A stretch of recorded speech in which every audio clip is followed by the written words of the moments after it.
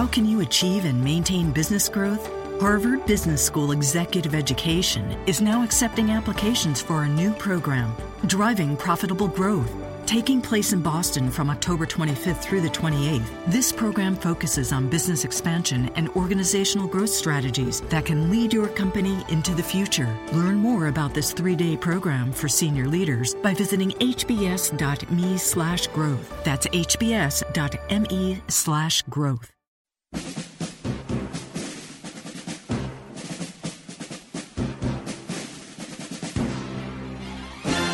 You are Locked On the NBA, part of the Locked On Podcast Network. It's Locked On NBA, a Western Conference Playoff deep dig with Jake Madison of Locked On Pelicans and Adam Madison of Locked On Nuggets. A good look at where the Warriors are. What have the Houston Rockets proven, and what about the two series at 3-2? It's all coming up on Locked On NBA. I'm the host, David Locke, radio voice of the Utah Jazz, founder of the Locked On Podcast Network. Have you found your local NBA podcast, and have you subscribed yet on iTunes or your Android, whatever it might be? This is really fun. The Eastern Conference one's out. Wes Goldberg and Jared Dubin joined us. There's great talent on the Locked On Podcast Network, and using it to host some of the shows more and more because these guys are super. Jake Madison, Locked On Pelicans, writes for Bourbon Street, and Adam Modis writes for Denver Stiffs and Vice Sports. They're super. You'll really like them today, and they have great insight, both their teams out of the playoffs. Today's show, as always, is brought to you by our title sponsor, SeatGeek. Promo code LOCKED gets you a $20 rebate on the back end of your purchase. They'll send it to you on your first purchase. That's Locked, L-O-C-K-E-D. If you haven't downloaded the SeatGeek app yet, please do so. You'll be very, very impressed. And Dollar Shave Club joins us as a sponsor today. This is a funny one for me because I thought I had mastered the system. I found out about the Dollar Shave Club concept. I was like, that's really smart. Like, why are we paying so much darn money for our razors? It's insane, right? So I searched the internet to try to figure out what I totally blew it. And now that I have Dollar Shave Club, and I have realized this is the smarter choice. I have their executive razor with the Dr. Carver's shave butter, and it's really good, and it's a lot better than what I thought I'd figured out. So I should have just done it the whole time and done the Dollar Shave Club. It's a great shave at a great price, conveniently delivered right to your door. It's kind of a life hack. It's a no-brainer life hack, actually. You don't have to go to the store. You don't have to get those – dude, they're locking the razors up, right? Because they're so expensive. I remember being in college being like, I could put this in my pocket, but I'm not going to do it. But, boy, these are crazy expensive. So this is the way to do it. And for a limited time, new members get their first month of the executive razor with a tube of Dr. Carver's shave butter for only $5 with free shipping. After that, razors are just a few bucks a month. In your first month box, you get an awesome weighted handle. It's nice. Full cassette of 4 cartridges and a tube of the shave butter. After that, replacement cartridges ship automatically at the regular price. No hidden fees, no commitments, cancel anytime. So join the club today, dollarshaveclub.com/LOCKNBA. LOCKNBA, no E. LOCKNBA, Dollar Shave Club. Seriously, I've heard about it a ton. Hadn't tried it until we got connected with him, and I'm telling you, that executive razor with the Dr. Carver's shave butter, it's pretty awesome. Gently glides, really, really well done. So they are our sponsor today. We appreciate them. Here are Adam and Jake, and we roll through the West and big questions about the Clips to start. Well, as I said, joining us is Adam Mares, the Denver Stiffs Vice Sports, host Locked On Nuggets. Great basketball talk. And then Jake Madison does great work on Locked On Pelicans. He also writes for Bourbon Street, which is a Pelican blog. These are two of our brightest hosts on the Locked On Podcast Network, and they just don't happen to have playoff teams, which is unfair to them. It's not, they had two teams that I think will be interesting to see next year of which of your two teams is projected to make the playoffs more often. Yeah, I think it will be interesting. Both of the teams, I think, could go either way next year, which is I think, going to make their fan bases kind of nervous. Jake, do you have enough pivotal off seasons for both teams? I think for sure. Who wants Chris Paul as your point guard next year? I'm all for bringing him back to New Orleans. We can have a happy homecoming and reunion here. Maybe make a movie about it when he leads the Pelicans to a title. I would take Chris Paul. if we're handing Chris Paul's out, I would accept one. Well, it's interesting. I don't think that series is over. We'll dig into it. But if it is over, I almost wonder if Chris Paul goes back. Everyone's been talking about it from the other perspective, which is, do the Clippers re-sign everyone? At what point does Chris Paul, frankly, after being in that arena last night, and it's dead, right? It's a Game 5 playoff, and there's no vibe.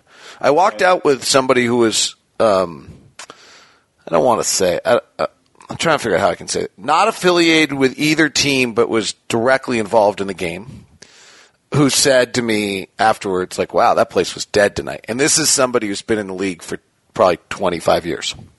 And so I just kind of thought to myself, and then the only two teams that are actually good in the Western Conference that don't have a point, well, the three that are good that don't have a point guard next year are the Jazz, depending what they do with George Hill, and then the Nuggets and the Pelicans are the only two teams that don't have a point guard next year, depending what happens with Drew Holiday. So I'm off the Drew Holiday train now. I'll take Chris Paul and we'll send Holiday to Denver. Oh gosh, I'm not really on board with any of this, but I'm up. But you know what? It'll make New Orleans more interesting for sure. I think here's what I think. Chris Paul is now 31 years old. The writing is on the wall that his career, obviously it's not over or close to over, but he only has so many more opportunities to really make a push. And I think the Warriors are going to run away with this year's title. I don't think it's going to be particularly close if everybody stays healthy. And I think Chris Paul might have to see, it's not going to take just a regular, good team to compete with them for years to come. I think it's going to take a great team. And so I agree with you. I think there is a great chance he will leave the Clippers. I don't know why he would return. So I could see him trying to team up somewhere that can compete with that Warriors team. Do either and where? Sorry, Jake. Adam. How do you do that? I don't even. If the Warriors run away with things the way I think they will, I think there'll be a lot of players that kind of look at and not just run away with the title this year, but re-up because there are some moving parts there that most likely will re-up and keep this core together. But then I think players will look around and say, look, this team is special. It's going to take a special talent to beat them, not just this year, but next year and maybe even the year after. And so I don't know. I don't have a specific landing spot for him, but I just think there could be a little colluding amongst some stars this summer if the series go the way I kind of anticipate they will. I could see him staying just off the main reason is, he's the president or the vice president of the Players Association, and he helped negotiate the new CBA and everything that's going into effect, which really makes it, these aging stars more financial incentive to re-sign with their current team. So I think it'd be a little odd for him to negotiate that in and then bolt and potentially take less money elsewhere. But if you're him and you look at this team, it doesn't seem like it's ever going to get better than what they've been so far. And, David, I know you think maybe this Clippers-Jazz series is going to be a little bit closer, but I don't necessarily see that being the case. And it just seems like they've kind of reached their ceiling. And if you're him and you want to win, and having covered him down here in New Orleans, I know that's a huge priority to him, you have to look somewhere else. All right, let's dig into the series, and then and the implications of it. So the Jazz win last night. They take a 3-2 lead. I have said the first 3 games of the series when Gobert was out, the Clippers were the better team. Game 4, I'm not sure who was the better team. And the Jazz now without Blake Griffin for the Clippers are probably the better team. Now, does that mean they win the series when Chris Paul's still on the floor is not entirely clear. I've seen every ounce of this one twice and listened to it a third time, so I'm pretty embedded. So I'll let you guys take over and jump in where needed. Jake, what are you seeing in the Jazz-Clippers series? I see the Jazz definitely as the better team. I think this one's kind of swung multiple ways depending on the injuries, like you said, with Gobert out. And then him coming back, he was tremendous the other night. And inserting him back in and getting significant minutes out of him really took the Clippers out of what they wanted to do. They took away all the passing lanes. And if you looked at the Clippers numbers, I think Paul had 9 assists, and I think there were 6 more for the entire team. So it was significantly lower than what you would have expected for him and just disrupted their offense and allowed him to kind of just take a stranglehold. I know the final score was close, but you saw the Jazz missed a huge number of open threes and open looks that would have given them a kind of almost blowout win to this one. The Jazz got 40 uncontested looks in that game, Adam. I'm with Jake. I think that especially with the Griffin injury, I thought the Jazz were the better team going into it, but I think especially now they're primed to close this thing out in 6.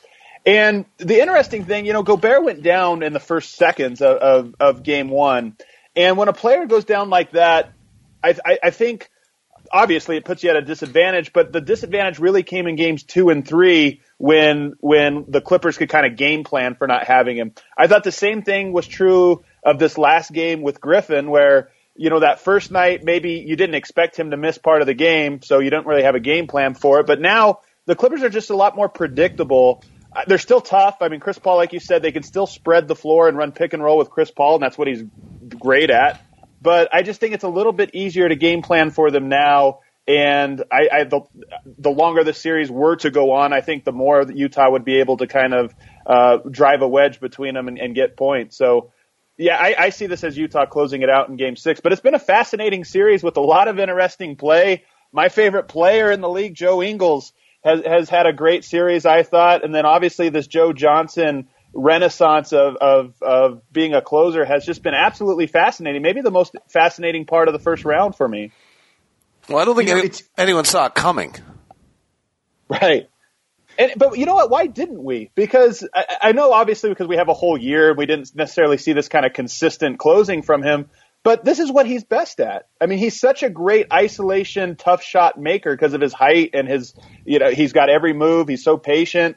But what really impressed me in Game 5 was he had those big shots, but he also didn't force shots. And that's kind of the difference between great clutch players and maybe the Carmelos of the world, is that some guys, you just know the shot's going up every time. I thought Joe Johnson in this series has done a great job of getting the ball out of his hands when, they've drawn the double team and found somebody open. So I just thought he's had a brilliant closing quarters of this series. I think it's interesting with this is kind of, I think, what the Jazz have wanted to see all year. You're finally seeing their depth kind of shine a little bit. They absolutely controlled the defensive glass, and you're seeing the reverse for the Clippers where the depth is hurting them. Spates played 13 or so minutes, I think, the other night, and he was minus 10 in that period because they had, Gobert. You don't need to really play him as much during that time, and they could take advantage in this Clippers depth of getting Austin Rivers back into it and coming off that hamstring injury. He played 17, 18 minutes last night, which is probably a little bit too much, and kind of ties back into what we were saying at the top of the show here. Just it's Chris Paul trying to pull some people along with him, and it's not really working. That's a great point, and I want to piggyback on it because that's one of the things I've learned most about this season. I think every season you cover the NBA, you learn something new about basketball. And for me, the Nuggets had this problem. They had 12 guys that all were kind of on the same level, and that's a headache for a coach to figure out a healthy rotation and try to keep things consistent. I don't think depth is a problem. I think it's incredibly difficult for a coach to understand how to use the depth and incredibly difficult for players to kind of accept their role. Because like you said, Spates might be incredibly useful in a series. He might not be in this series. And that's something that Doc Rivers would have to figure out and that Spates would have to kind of be all right with. And that's a very tough balance that not very many teams do. But one team that we'll get to very soon, the Spurs, I think have managed that perfectly. And they're playing lineups that they haven't played, all season and finding success with them. So I don't think that depth is a problem. I just think it's so tricky to know how to balance it from a coach and player perspective. I think there has to be somewhat of a rightful order, if that makes sense. Order. You can have all this depth, but it's got to be pretty clear that one guy is ahead of the other guy in that depth. Yeah. And I think when you specifically talk about the Nuggets, that was just not clear, right, at all. For sure. And as the year went on, maybe it got more clear. But in regards to the Jazz, I mean, it's not, but it's, let's not, I don't think, Derek Favors, I'm sure, is pleased that the Jazz won last night. I'm not sure Derek Favors is pleased with 11 minutes last night. Right?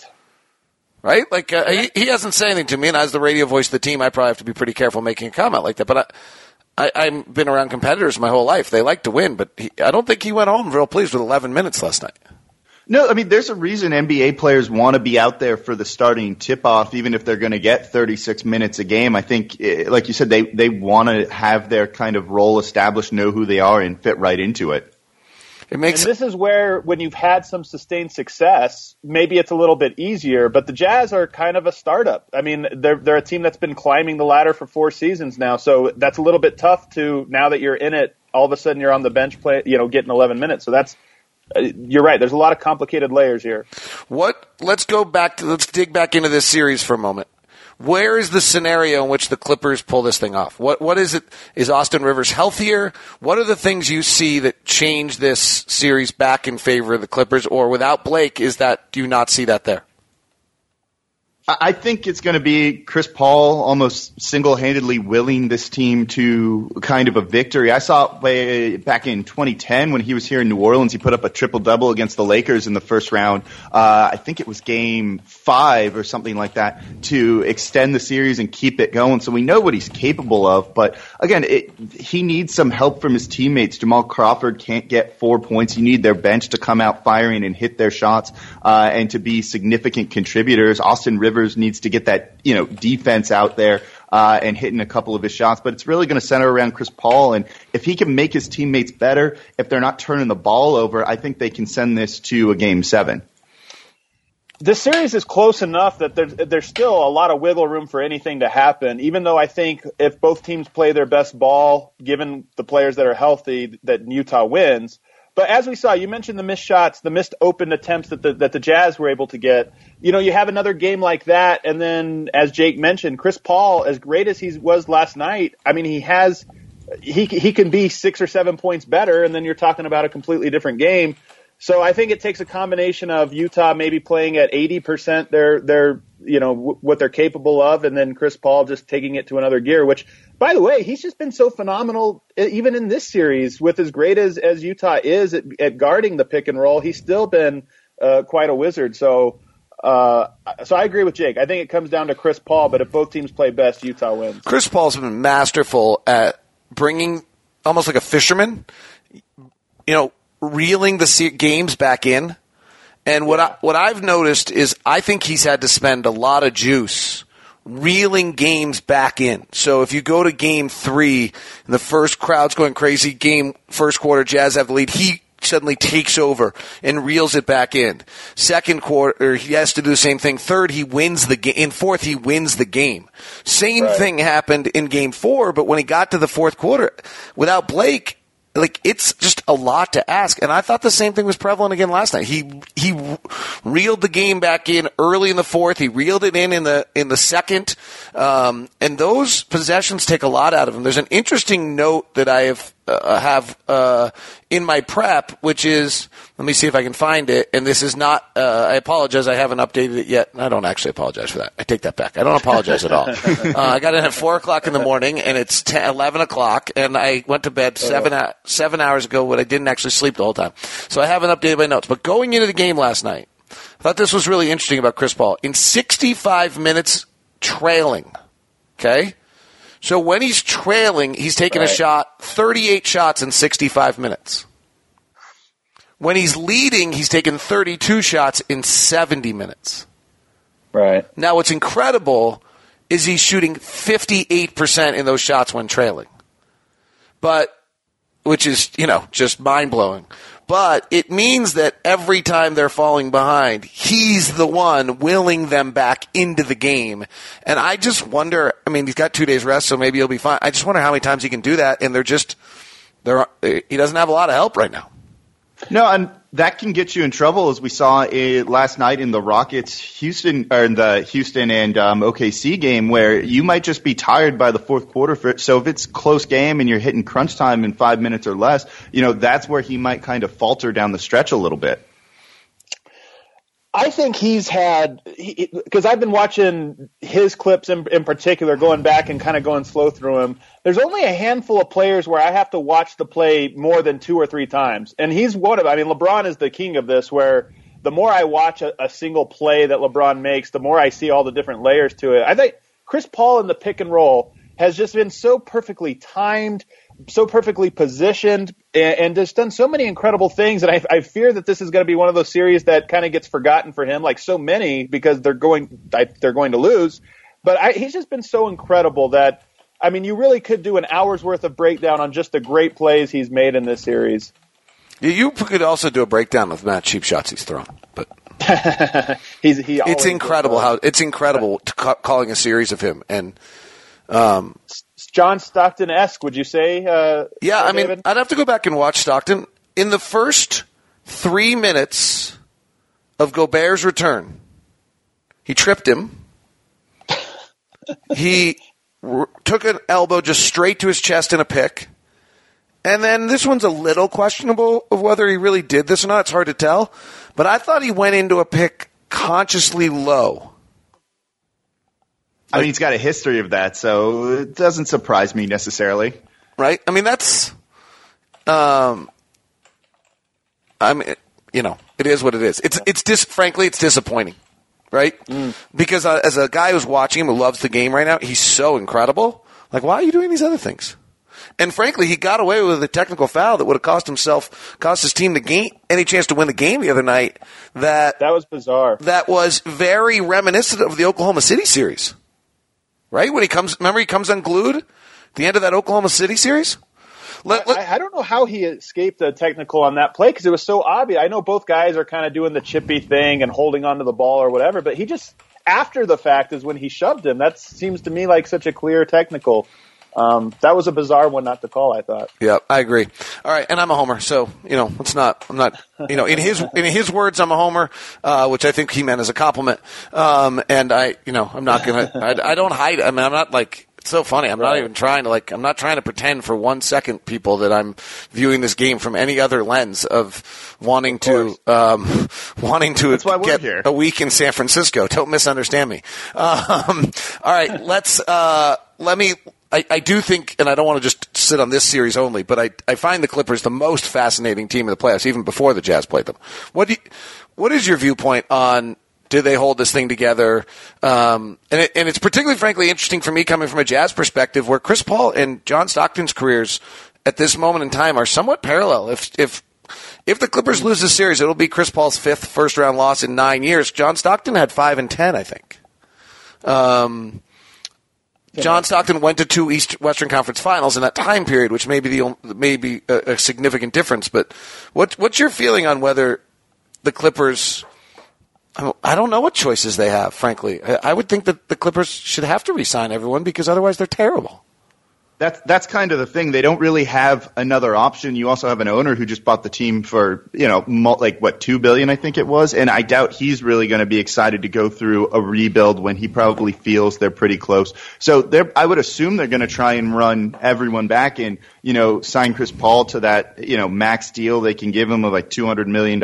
And, their future is basically this. And then if Chris Paul does decide to up and leave and go somewhere else, I mean, they're going to be pretty bad for what should be a significant period of time. I find this team a little less interesting, I think, than you do. And part of it is I think the duo of DeAndre Jordan and Chris Paul is a great duo, a great pick-and-roll duo. I've never liked Blake Griffin as a – I know he's a terrific player, but I just thought that team would be a little bit better. I think there was talk a year and a half ago about a Danilo Gallinari, Wilson Chandler, and maybe Will Barton trade for Blake Griffin. And Danilo Gallinari even came out and said that the Nuggets presented that to him basically as a, hey, we'll do this if you want. If you don't, we won't. And Gallo said no. I think the team is so much better with those types of players, really tall wings that can defend but it can space the floor around the Chris Paul pick and roll rather than Blake Griffin. And that's the only scenario I could see them trying to maybe make some moves. Now Blake Griffin's a free agent. Danilo Gallinari is. I know Gallo will only play in a few cities, and LA is one of them.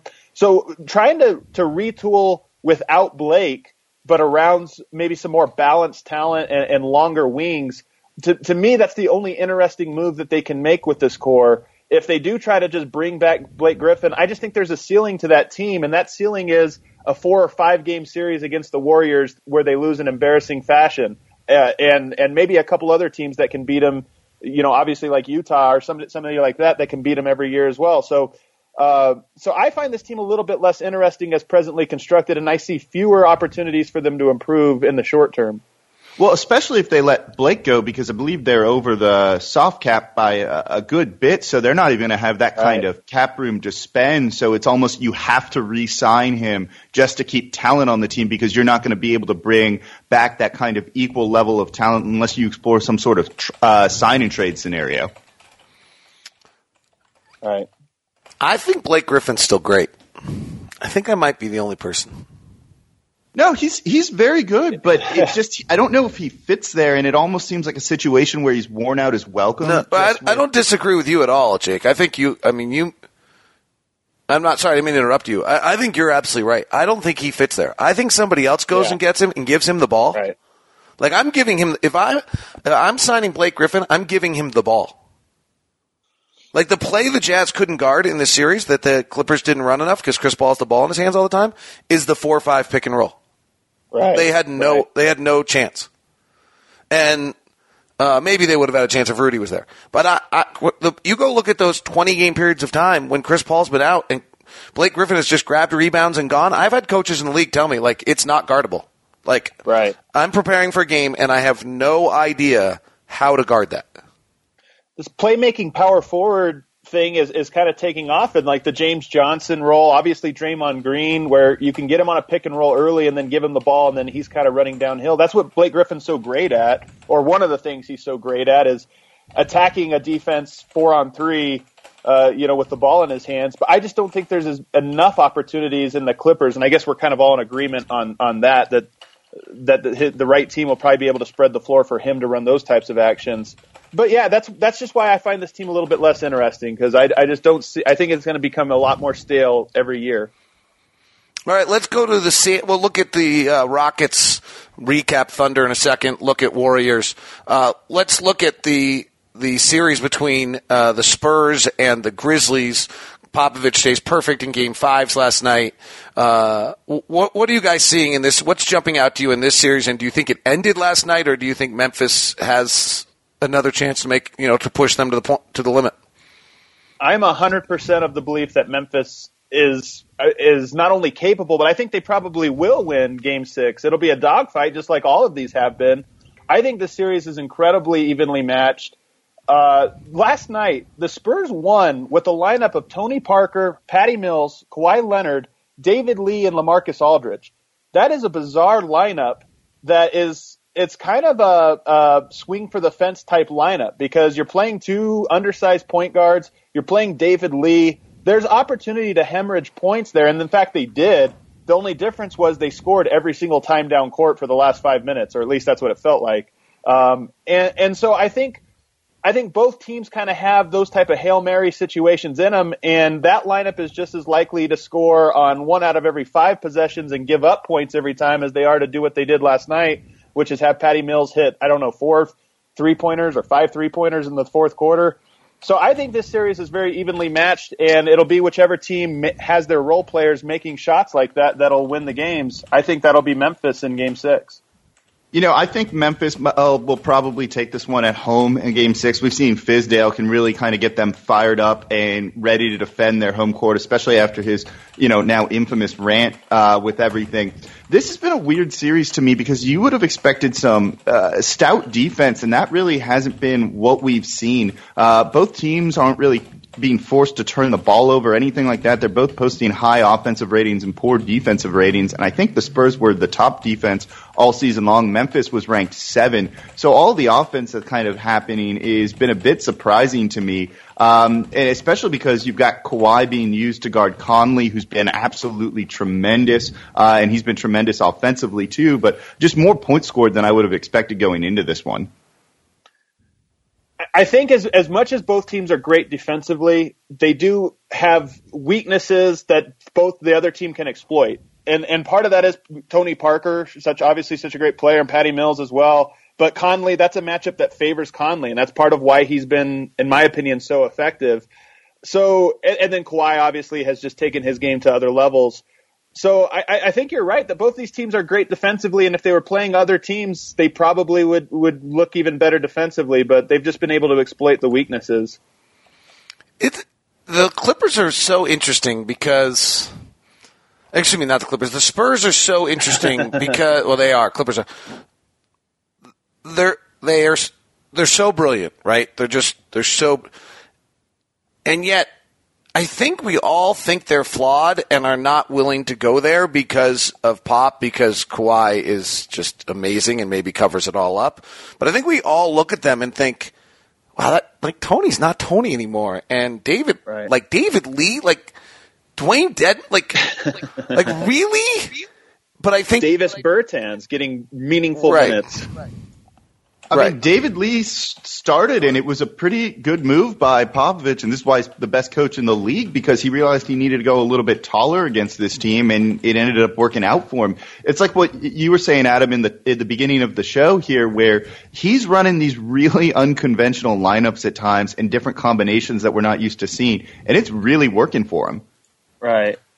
And I think it's working on like a razor's edge. That's what I think, at least. That these things have such a tiny margin for error. And part of what was so fun to watch in this last game, Game 5, the Spurs' execution was just perfect. They ran there was one play, a David Lee pass. It was the backdoor cut that Kawhi made on a set play where he basically threw a blind pass. He threw the pass before Kawhi made the plant to backdoor, and it's just one of those things that if you're off by a hair, the play doesn't work. He threw the blind pass, and it ends up being a Kawhi Leonard wide open layup. And the Spurs just kind of do that, and they've been doing that in the games they've won in clutch time. They've just executed so perfectly that, I mean, if you're Memphis, you almost just have to tip your hat because of how much of a razor's edge everything was balancing on. Here's the best. I was talking to GM the other day. This was the best comment he made about the Spurs. I said, "Is there a chance they lose the series?" Because I'd be stunned if they lose the series. And then he started talking about the series, and it was clear by the end he wouldn't be stunned. Right. Is that right? Do we kind of all agree with that? Is that how we feel? That is the Popovich factor. Right. You feel just confident because you trust their coach, and like you said, the Popovich factor, you trust them. Like, I think, they'll probably lose this Game 6, but then win by 10-plus points at home in Game 7. I'd be surprised if they lose Game 6. It'll be close. I also favor Memphis, but again, they play at such a slow pace that I think every game is going to be close. I don't think any of these games is going to be a runaway. So I'm with you that I think it's probably more like 65-35 Memphis, maybe 60-40 Memphis, but it definitely wouldn't surprise me if San Antonio came out and won. All right, let's go. What did we see from Houston, Oklahoma City? A lot. There's a lot to take away from this one. The biggest thing that jumps out to me in this was this whole series, Houston didn't play particularly well. The three-point shot is such a big part of their offense, that drive and kick game with Harden.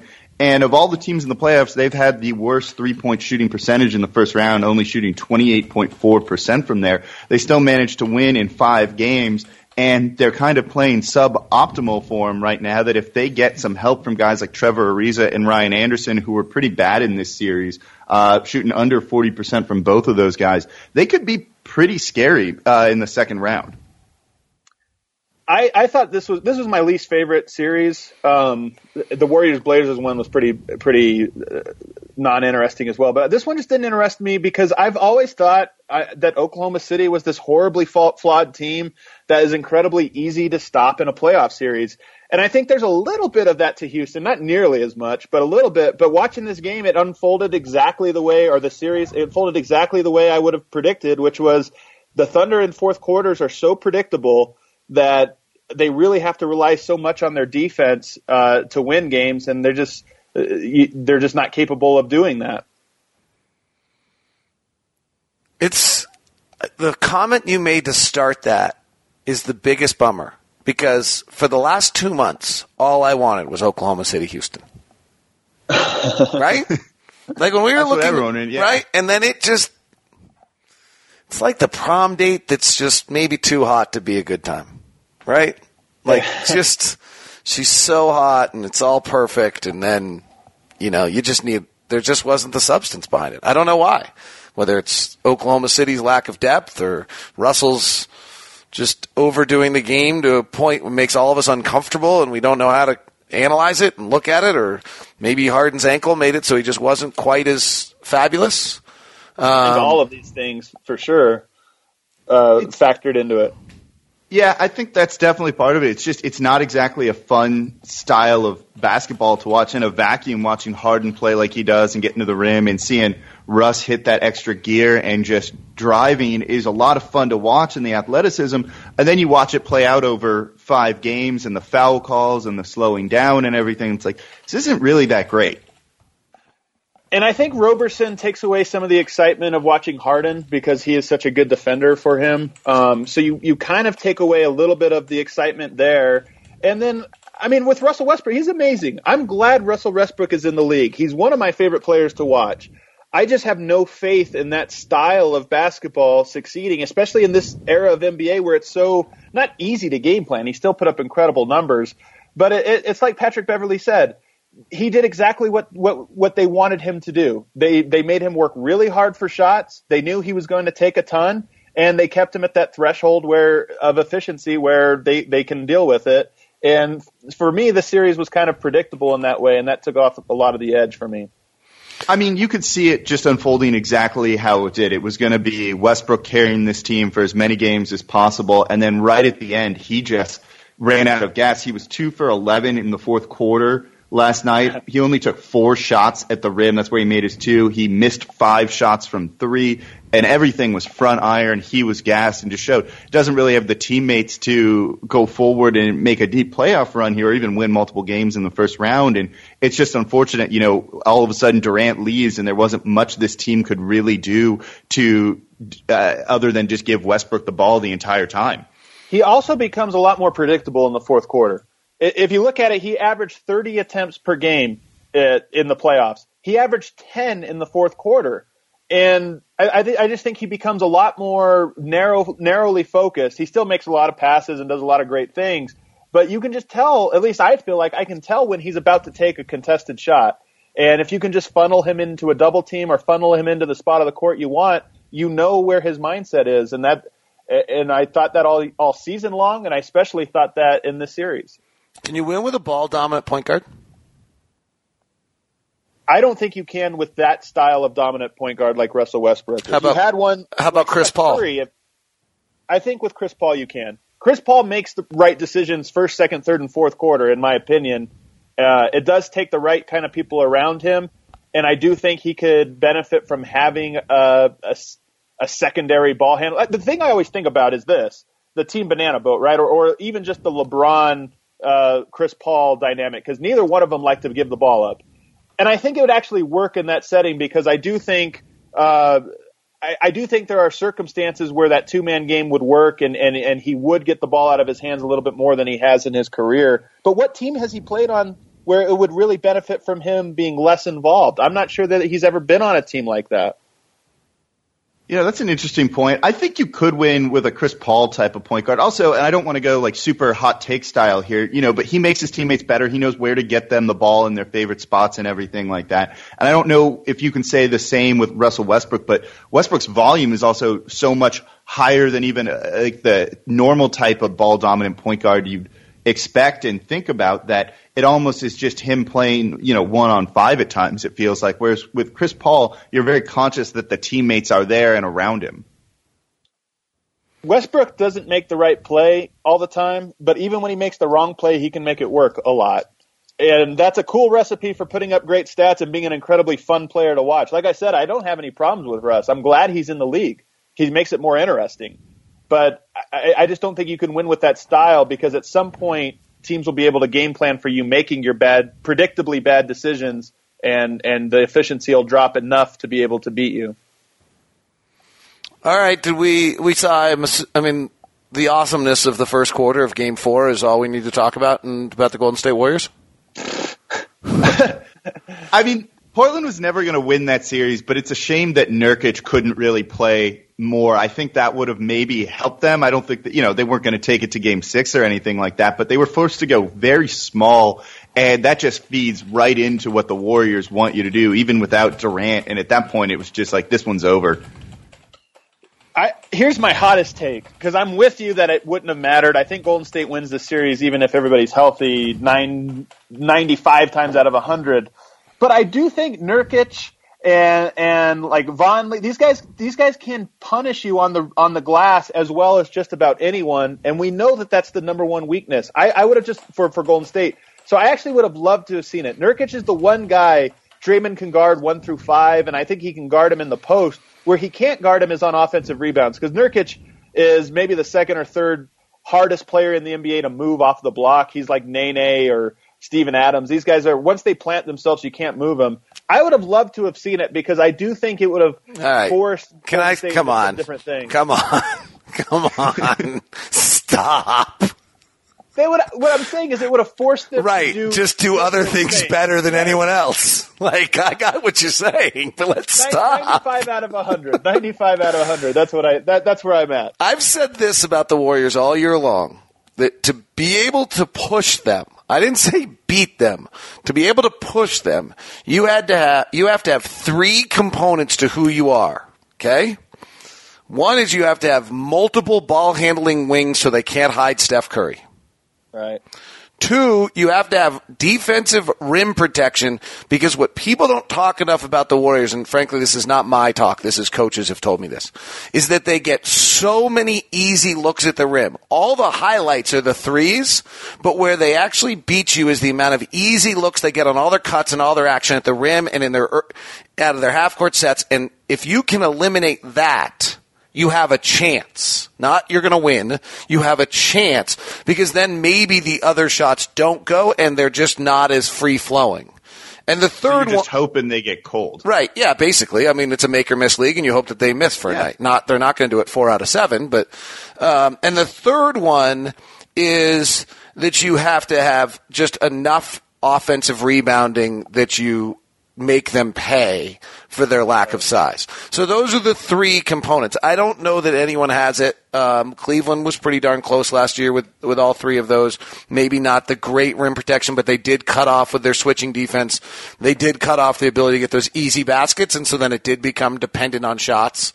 And they did pound them on the offensive glass with Tristan Thompson, so they still probably have it. I actually do think Utah comes. They're not good enough, but they have that. They have that equation with Hood, Hill, Hayward, Joe Johnson as wing creators. They have Rudy Gobert in the middle, and they're not a great offensive rebounding team anymore, but if they wanted to, they might be able to. Here's a cool stat for you, because I think you're right. It's less interesting talking maybe just about the series, but more about what cracks maybe there are in Golden State's armor. And I said at the start of the show, I would be shocked if anybody takes them past 5 games. I think this Golden State team is better than last year's team. And I thought last year's team was the best team in the league that just ran into some tough circumstances. But you look at, if there's a little bit of like cracks that you can kind of squint and see, Golden State plays on average 13 seconds per possession. The next closest was Washington at 14, and everybody else is basically within a second. So what that means is that Golden State really relies on early shots in the shot clock. They don't necessarily rely on them, but that's where they make their bread and butter. After a missed shot and going the other way, meaning not against a set defense, they are by far the best team at scoring basically in transition. If you make it a half-court game in possessions after a made shot, Cleveland is actually by far the best on offense. And part of that is Cleveland slows the game down. That's what they like to do. They like to make it a half-court game. And Cleveland, at least offensively, is even better than Golden State. They're in the regular season and in the playoffs so far, better than Golden State at scoring in the half court. They had a 121 offensive rating in plays following a made shot, whereas Golden State was at 115 in that first round series. So again, I'm playing devil's advocate here, because I think Golden State maybe loses 2 total games in the playoffs. But if there is a crack in the armor, it's that teams can slow them down. And we know that Golden State kind of loses their rhythm when you can take away some of those easy 3 passes in 4 seconds in transition opportunities that they seem to get so many of every game. Can you give a shout out to that site? That's stats.impredictable.com. It's one of my favorite sites. Lesser known. It's great. That's why I wanted the shout out. Jake, your thoughts on the Warriors' invincibility as we talk about unpredictability? You know, I think they're pretty invincible. That's who I think is going to win it all. I mean, yeah, if you can try and beat them if you make it a half-court game. The problem is that's very hard to do against them. So I know, Adam, that's why it was like a devil's advocate type thing here, because it's still really hard to do, and it, again, relies on them going cold, which we've seen stretches where Curry's missing shots, where Klay Thompson's missing shots. Problem is they just have so much talent top to bottom. If one guy's missing shots, you can make up for it in other spots, and I think that's the big issue there. And I mean, I wanted to laugh, and you're like, yeah, they're better than last year. It's like, yeah, they added Kevin Durant, so you would expect him to be. So again, it's just they were so good last year. They added this other guy. They've been good all year. They were still figuring it out, and maybe the thing, if you're an opponent, you got to hope that the coaching situation with Kerr and Mike Brown stepping in maybe causes some issues. But it seems like that staff is all on the same page. They're all very open about ideas and talking about different things, that I don't even think that's going to, really be any sort of blip for them in this playoff That's run. a big issue. Yeah. That's a big issue. You think so? Yep. I don't think it's enough to derail them, but it's an enormous issue. From inside an NBA team, and I don't know how they run their team, but from someone who's embedded inside an NBA team, goes to every practice, sees how things work, it's a mammoth issue. Mammoth. No, I mean, it's interesting because they did so well when you had Luke Walton there 2 years ago taking over. So that's the perspective I'm coming in. I don't have the same as you. So it's interesting to hear that, and something I'm definitely going to be keeping an eye on, the rest of these playoff series. The question for the coaching thing will be, because with Luke Walton, I think they went like 40-2 or something. I mean, everything was sunshine and rainbows. The question will be, what happens if they get down 2-1 in a series, and not everybody on the team agrees with the adjustment that Mike Brown has made, or the in-game decision that he's made? That's when little issues become big issues, and maybe you start to see a snowball effect. Again, I think Golden State's good enough that it's probably never even going to come to that. But those are the types of things where I think it can matter. And then I'll just bring this up. This is kind of, I guess, a dark way to bring it up. But I have a gambling buddy who gambles on the NBA, and he bet against Golden State last year, and he bet against them this year for one reason. He said they have two players that they really rely on that are injury prone, in Kevin Durant and Steph Curry. And I'm not saying these guys will get injured or anything like that, but it's always a little bit more likely with them than it is maybe with some of your other superstar talents, because of their injury history and kind of their frame, and also the way that teams get more physical with them. We know that's what Cleveland did in the finals last year. They purposely tried to rough up Steph Curry, and I think more and more teams will continue to try to do that, and they're going to have to survive 3 more rounds of that, basically. If the Warriors were to get challenged, and Clippers, Utah, Houston, San Antonio, who challenges them most? Wait, did I say that right? If the Warriors, yeah, I said that right, didn't I? Yeah. If the Warriors get, the whole concept was so far to understand that if the Warriors get challenged, who challenges them the most? I kind of like Utah, and I like Cleveland in the finals, but I've always thought Utah was an interesting matchup for them. They just have the defenders and rebounders and some of the versatility that I think they can at least make it a little bit interesting, and there's things they can do. I also think Quinn Snyder's a terrific coach. Go ahead. I'm going to go a bit different here and say, actually, Houston, like I said, I didn't think they played particularly well in this series against the Oklahoma City Thunder. So if they can get a little bit better and maybe regress to the mean a little bit when it comes to the three-point shooting, you can at least keep up in that aspect. And they did have Nene and Capella play quite well for various stretches this series against Oklahoma City, which gives them enough size, I think, to maybe compete. Again, I don't think anyone's really going to beat them, but I think it's Houston that might give them the toughest road. I'm going to build off something that Adam brought up here. From 18 to 22 on the shot clock, which is 23, 24 is an offensive rebound putback. It's almost impossible. The Warriors' effective field goal percentage is 63.5. They're better than anyone else in the league. From 15 to 18 on the shot clock, their effective field goal percentage is 59% in the league. They're better than anyone else in the league. From 7 to 15, their effective field goal percentage is 55%. They're better than anyone in the league. Get under 7 seconds. Right. Now, all of a sudden, they're 15th in the league from 4 to 7 seconds. And from 0 to 4, they're actually pretty good. No one's great. But here's what gets interesting with Utah, and I just know Utah. Utah plays an insane amount, 23% of their possessions, in the final 7 seconds of the shot clock. The Warriors play 12%. That matchup is as contrasting stylistically as they get. And in those final 7 seconds, the Jazz are about as good as the Warriors shooting. Not quite, but close, like a percentage point here and there. Right.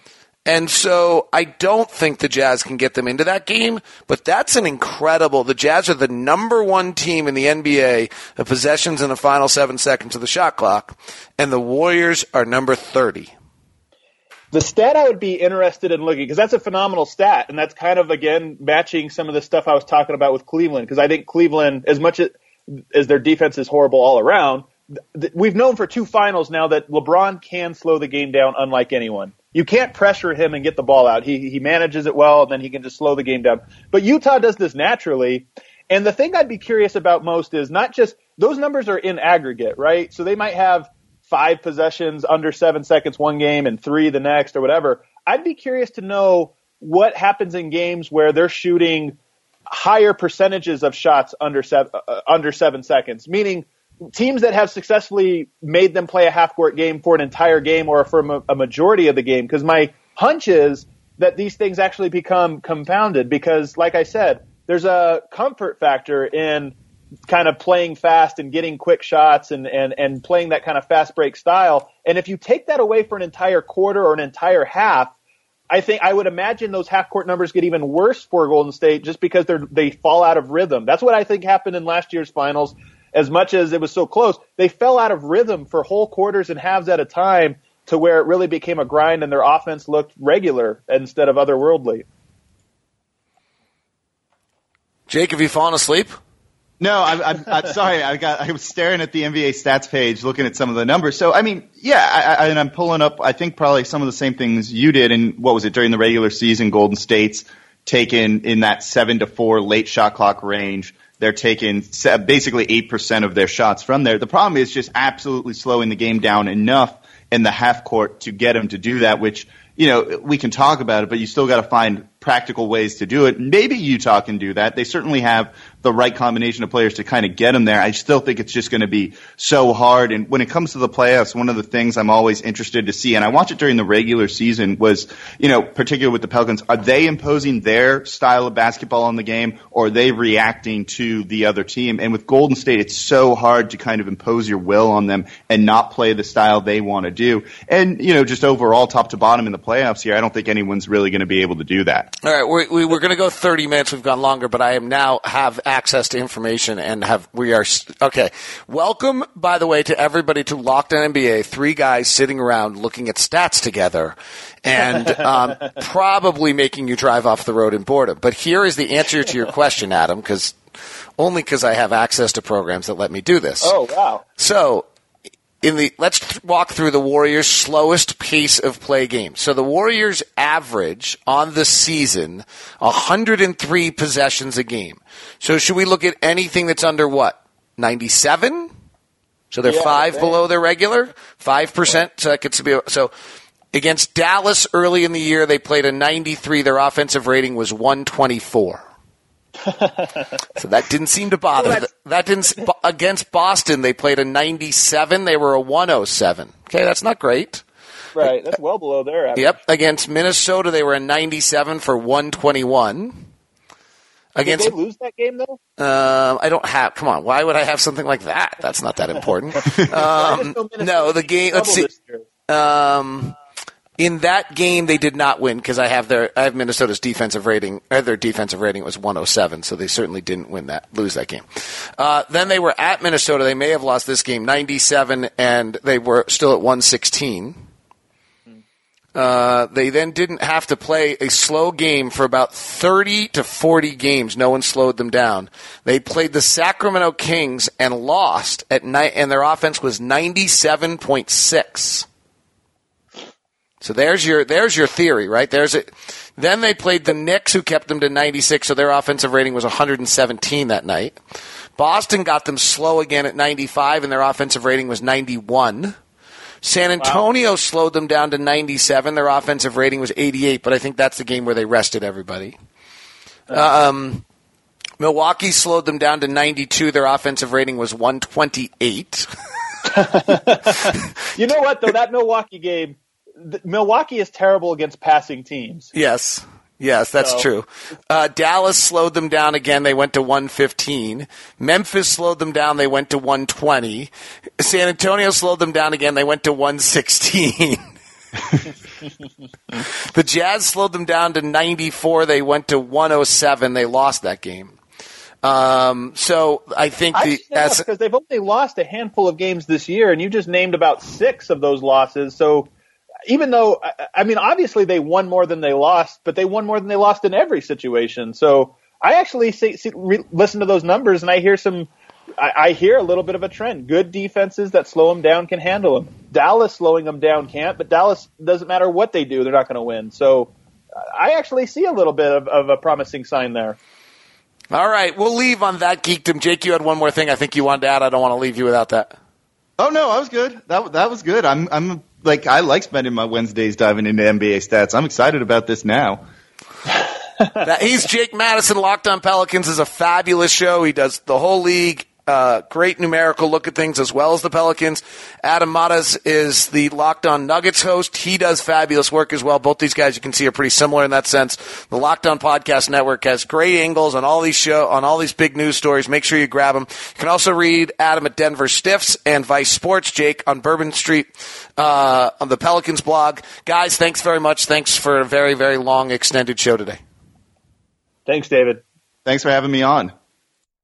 Thank you very much to Adam and Jake. Remember, dollarshaveclub.com is our sponsor today, /LOCKNBA. You get the first month executive razor with a tube of Dr. Carver's shave butter for only $5 with free shipping, no hidden fees, and no commitments. You can cancel anytime. Make sure you do it. dollarshaveclub.com /Locke, LOCKNBA. And you get the first month executive razor with tube of their Dr. Carver's shave butter for only $5 with free shipping. Plus, SeatGeek, promo code LOCK to get you $20 back. We always want to thank our other sponsors. Make sure you support them. warbyparker.com /Locke gives you the 5 glasses try-on for free. That's available to you as well. Indochino, promo code LOCKED, has been a great supporter of us. And Blue Apron, we're a Blue Apron family now, loving it. 3 meals for free with the promo code LOCKNBA. This has been the Locked On NBA podcast, part of the Locked On Podcast Network.